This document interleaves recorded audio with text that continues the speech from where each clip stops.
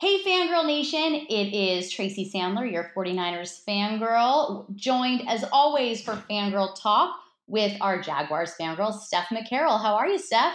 I'm doing well. Lots have happened this week, so I'm very excited to just get right into it. Yes, I think so as well. Let's get started. So, why don't we talk a little bit? Let's start with Eric Reid and what happened with him and Malcolm Jenkins. Why don't you recap for everybody? So apparently, of course, the Eagles and the Carolina Panthers faced off this weekend, and sometime before kickoff, there was a discussion between Malcolm Jenkins and, of course, Eric Reid, who were part of the Players Coalition. And somehow, some way, there was some discussion, some argument, whatever you want to say, and it resulted in the players being separated. And then after the fact, after the game, Eric Reid called Malcolm Jenkins a sellout. He called him all the things that you would expect to kind of hear. So that's what happened. There was some controversy about it. There were some reporters. There was some racial discrimination. I think there was some racial stuff that came out on Twitter.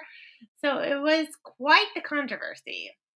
It was, and I think it all stems from, everything that has happened with Colin Kaepernick. So, it's not terribly surprising. Malcolm Jenkins had very nice things to say about Eric Reid, but clearly there is a differing of opinion there. But that was, interesting to see. And then, of course, the Panthers ended up with a huge comeback win. So that was good.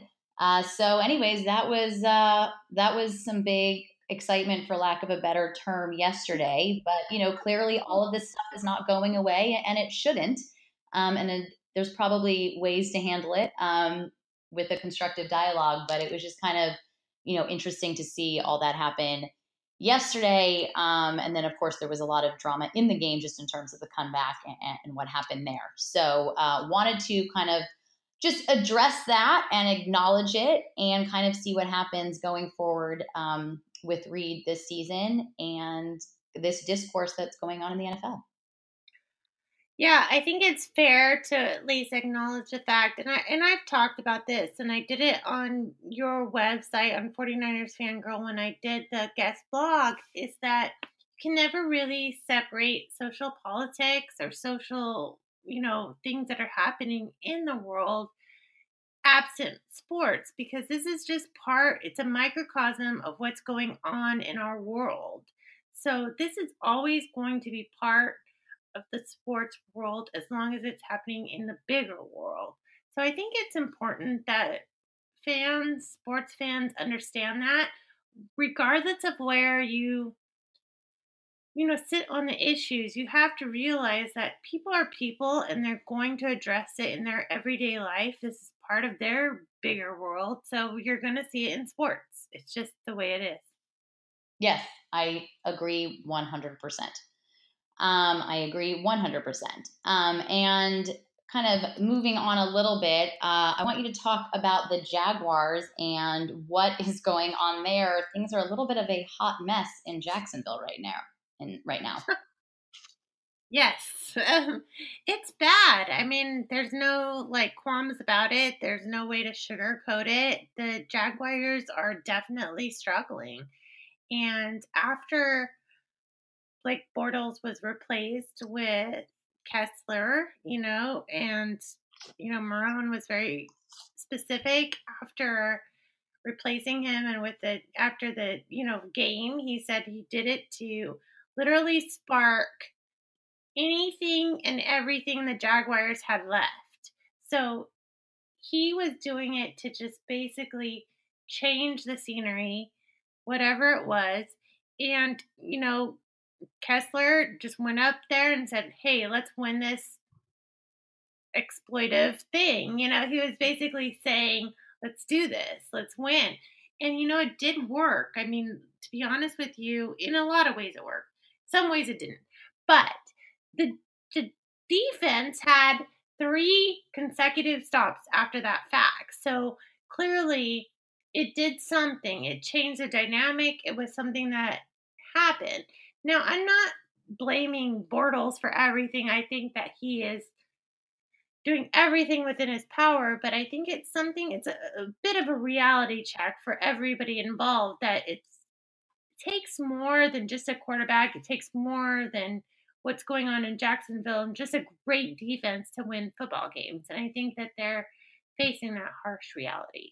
Yes, I think they are facing that harsh reality. And it'll be kind of interesting to see what happens. They are in London this weekend, correct? Yes. So I think it'll be interesting to see what happens. Is Bortles going to start? I don't know. What do you think? To be honest, I think it's a toss-up. I think that Bortles will probably start. If they make a change, it'll be after the London matchup. I think that would make the most sense because then they can come back and, change their game plan. But I think that as far as what they're doing is just trying to at least win a football game at this juncture. So it's something that, it's not ideal for any football franchise, but I think at this point they're seeing how can they win the game. And that's probably their best bet. And they know that they can always bring in someone if Bortles isn't winning, they can make a change. But I think that it's not something they're going to do right off the bat. Okay, I think that probably does make sense. Were you very happy to have Carlos Hyde back on a team that you cover? Yeah, well, you know how I feel about Carlos Hyde. I mean, I like the guy. I love the fact that he is one of the best. And this is something about 49ers football, and you know all about it. But they're very big on being able to pass block if you're a running back. Mm-hmm. So that is something that he excels in, and that's something that's really good for play action. And that's something that Jaguars definitely need with Blake Bortles because they have to play that scenario. So I think that Carlos Hyde gives them an advantage because he can obviously run the ball down their throat, but he at the same time he's a really good blocker when it comes to passing. So I think it gives them options and exactly what they need to kind of mess with other defenses in that regard. I think that makes a lot of sense. And I think you are 100% correct on Carlos Hyde. That is definitely an area where he excels. The thing with Hyde is staying healthy. So if he can stay healthy, I actually think he is a very good fit for the Jaguars offense. So it'll be interesting to see how he does, for sure. Yeah. I mean, it's really something that the Jaguars have really come to reality about is that players have had to stay healthy. They've struggled in that regard because if everyone were healthy, they started this whole run with 3-1, and absent all the injuries, I think that they would be in a very different place. But they've had to cope with it, and they've had to move forward. And I think that Carlos Hyde is part of what they're doing to keep in the game at this juncture. I think that makes a lot of sense. You brought up the 49ers, and I know we talked about this a little before we started recording. And I know you said that you were surprised they're not doing better. And I have some thoughts on that. So I want to talk about, I know the 49ers are not probably of huge interest to people who aren't 49ers fans, but I do have some thoughts on it before we move on to something else. But I think with the way the 49ers finished the season last year, there was a lot of hype and expectation. But when the 49ers started the season last year, there was a feeling that it would be at least like a 2 to 3 year rebuild. And I think the addition of Jimmy Garoppolo took them a little bit from rebuilding to building. But there are still a lot of holes on the team. There's still a pass rush issue. There's still issues in the secondary. I think potentially Ahkello Witherspoon, probably because of injury, and maybe even Adrian Colbert, who showed so much promise last year, and I think still have the potential to be really good players in the league. They're still kind of figuring out where they fall and where they fit and how they're going to perform. And I think with the loss of McKinnon and the loss of Garoppolo, obviously things changed dramatically on the offense. But we had talked about this before, that with Garoppolo, I think they were a team that could contend for a wild card spot. Probably weren't going to get it, but could contend for a wild card spot. Now they're in a situation where CJ Beathard has times where he plays really well and then times where he plays really, really not well. With Garoppolo, I do think some of those losses could have become wins because there were the late game mistakes by Beathard that, at the end of the day, probably cost them games. That being said, I think there were other things that happened during the game that got them to the point where those would cost games, but you know what I'm saying. Right. So I'm actually not as shocked because I think it really is still a rebuilding team. It's just they had Jimmy Garoppolo, which changed things dramatically.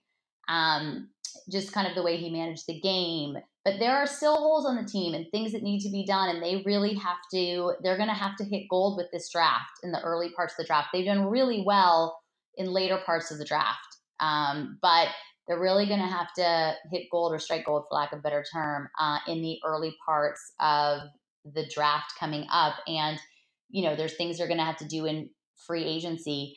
But at the end of the day, the other thing is they're also really hurting themselves. I wrote about it last night, and it's true. It's like turnovers.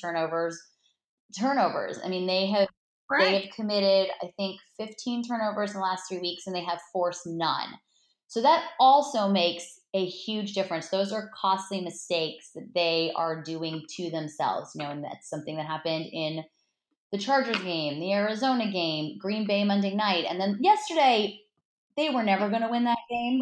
But, I mean, there was, and I'm actually not even all that shocked with how that game went. I mean, the Browns are. I'm not shocked, but yeah. Oh, go ahead, Steph. No, I'm not shocked, but at the same time, Tracy, I mean, and let's be honest here. Injuries happen. Like, you're not going to get this every single person that you plan to have in your roster. And if you don't account for that, I think there's something to be said for that. But they're not, I guess what I'm saying is they're not there yet. And I don't think, I guess as someone who covers the team, I never thought they were. They don't have that kind of depth. So they really were a team that if Garoppolo went down, it changed everything. So do you think that I mean, there's no timetable, obviously, but do you think that the fans were too hopeful and thinking that this was the end all be all and that they were going to be in contention? Or do you think that the fans just hoped too soon? I think the way they finished the season last year created a lot of hype, and that everyone was probably had too much expectation on what the reality of what they were going to be. Because even with Garoppolo, if they'd had Jimmy and he was healthy all season long, I would have said 8-8, maybe 9-7. But more likely 8-8. Now, there's a lot of season left to go. They now have the Cardinals, the Raiders, and the Giants in their next 3 games. So I actually do believe they will win 2 of those 3 games. So, there's a lot of season left. They're still not going to end with like a super fantastic season, obviously. But I think they can win, 2 of those next 3 games. But they are going to have to cut down on the mistakes. They cannot have these same mistakes week after week. Like I said, yesterday they were never going to win, but I think the other 3 games they very well could have won with less mistakes, especially, the turnovers. The turnovers are going to be the big thing. But do you think they will? Do you think they're going to actually do it? Yeah, I don't know. Time will tell. I mean, really, I think CJ Beathard has to get better of knowing when to just throw it away, and has to have better, awareness. They've got to hold on to that football. They also have to start forcing some turnovers. So, I think the next 3 weeks will be very telling, but I'm not really shocked with what their record is at this time. Maybe I didn't think it'd be quite this bad, but I think really once Garoppolo went down, it just changed the whole team. Good teams have depth, and it's not all about the starting quarterback, but on this team, that's not where they are yet. So, Right. And I think it like kind of sent like you can sense like you could sense that they had not given up, but there was this wind out of their sails. This was their high hopes. It was a But I big don't, deal. and I don't think, And in fairness to them, I don't think they have. I think it was hard. Losing Garoppolo was hard, no doubt about it. Kyle said the day after, he said, I don't want to sugarcoat it. It was hard waking right. up this morning. But I do believe him and I do believe the team and that they really like rallied behind CJ and then they just got, right back to work. But it changes the makeup of the team. It just, Yeah, one thing that they dynamic. have not been able to do is play well on offense and play well on defense. It's been one or the other. Yesterday they didn't play well anywhere, but it's been one or the other. And they're still a rebuilding football team. So, it's still going to take a little time, but I think that the way they finished last year put so much expectation on them and probably put unrealistic expectations, which I understand why they were that way. But so I have to say, I'm not completely shocked by kind of what we've seen so far. That's fair. And that's why you cover the 49ers. I mean, there's a lot. That is why I cover the 49ers. It's tough. It's a tough Yeah. game. So I think, we'll see. But I think, the Rams are also so good and quite legit, 7-0. I mean, they are top. Aaron Donald is just, he had like the game of his life yesterday, but you watch him yesterday and you're almost like, is he underpaid? But I think, or watch him Sunday. You guys are going to be listening to this on Tuesday. But I mean, that's an incredible football team right there. So I don't know that yesterday is also even the most fair representation of the team. Right. I mean, when we first started this whole podcast, like I was like, the Rams are scary good.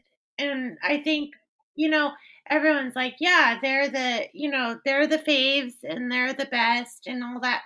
But you could see it building and you knew exactly what they were doing. And it was sort of, if you follow football on a regular basis, it was sort of predictable because you saw what was happening there.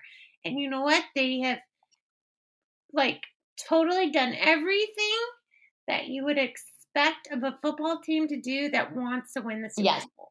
I think that's very true. But I also think the Rams are, for 49ers fans, a great team to look at because, they've got a great young head coach who's done great things with that quarterback. They've really built that team. And I don't think it's completely unrealistic that the 49ers could be in a similar position in the next, couple of years. But it is going to take some time and there'll probably be more turnover on the roster. And there are things that they have to figure out for the long term. But I personally, and I've seen fans say things on Twitter, like I have confidence in Shanahan.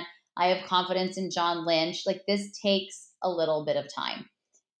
So it does, but how much time? Because I think the Rams went pretty quickly from the Rams being not that good. The Rams had better personnel to begin with. So when Sean McVay took over, the Rams had Todd Gurley, Jared Goff, Aaron Donald. Right. So the Rams had a lot better personnel, right off the bat. But think about how different the 49ers are going to be. Like, think about it. Jarek McKinnon hadn't gotten injured, and Matt Breida was your backup running back.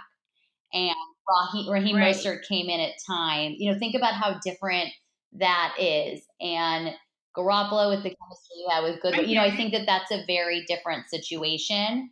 So I think that those are things to consider. And I think, like I said, they're going to have to hit it in the draft. They've spent first round draft picks on defensive players. I think only one of whom is really showing that he can be a playmaker and a star, but he really doesn't have any help around him. And, I have high hopes for Reuben Foster, but I think even Reuben Foster is struggling in these last few games in a way that maybe we didn't predict. So there are still things that need to be done. So in an effort to wrap it up here, you obviously have a lot to say about the 49ers, and I love what you have to say. What I'm curious about is, do you think that they can pick it up in the next Yes, draft? I am. I do think they can. I do think they can.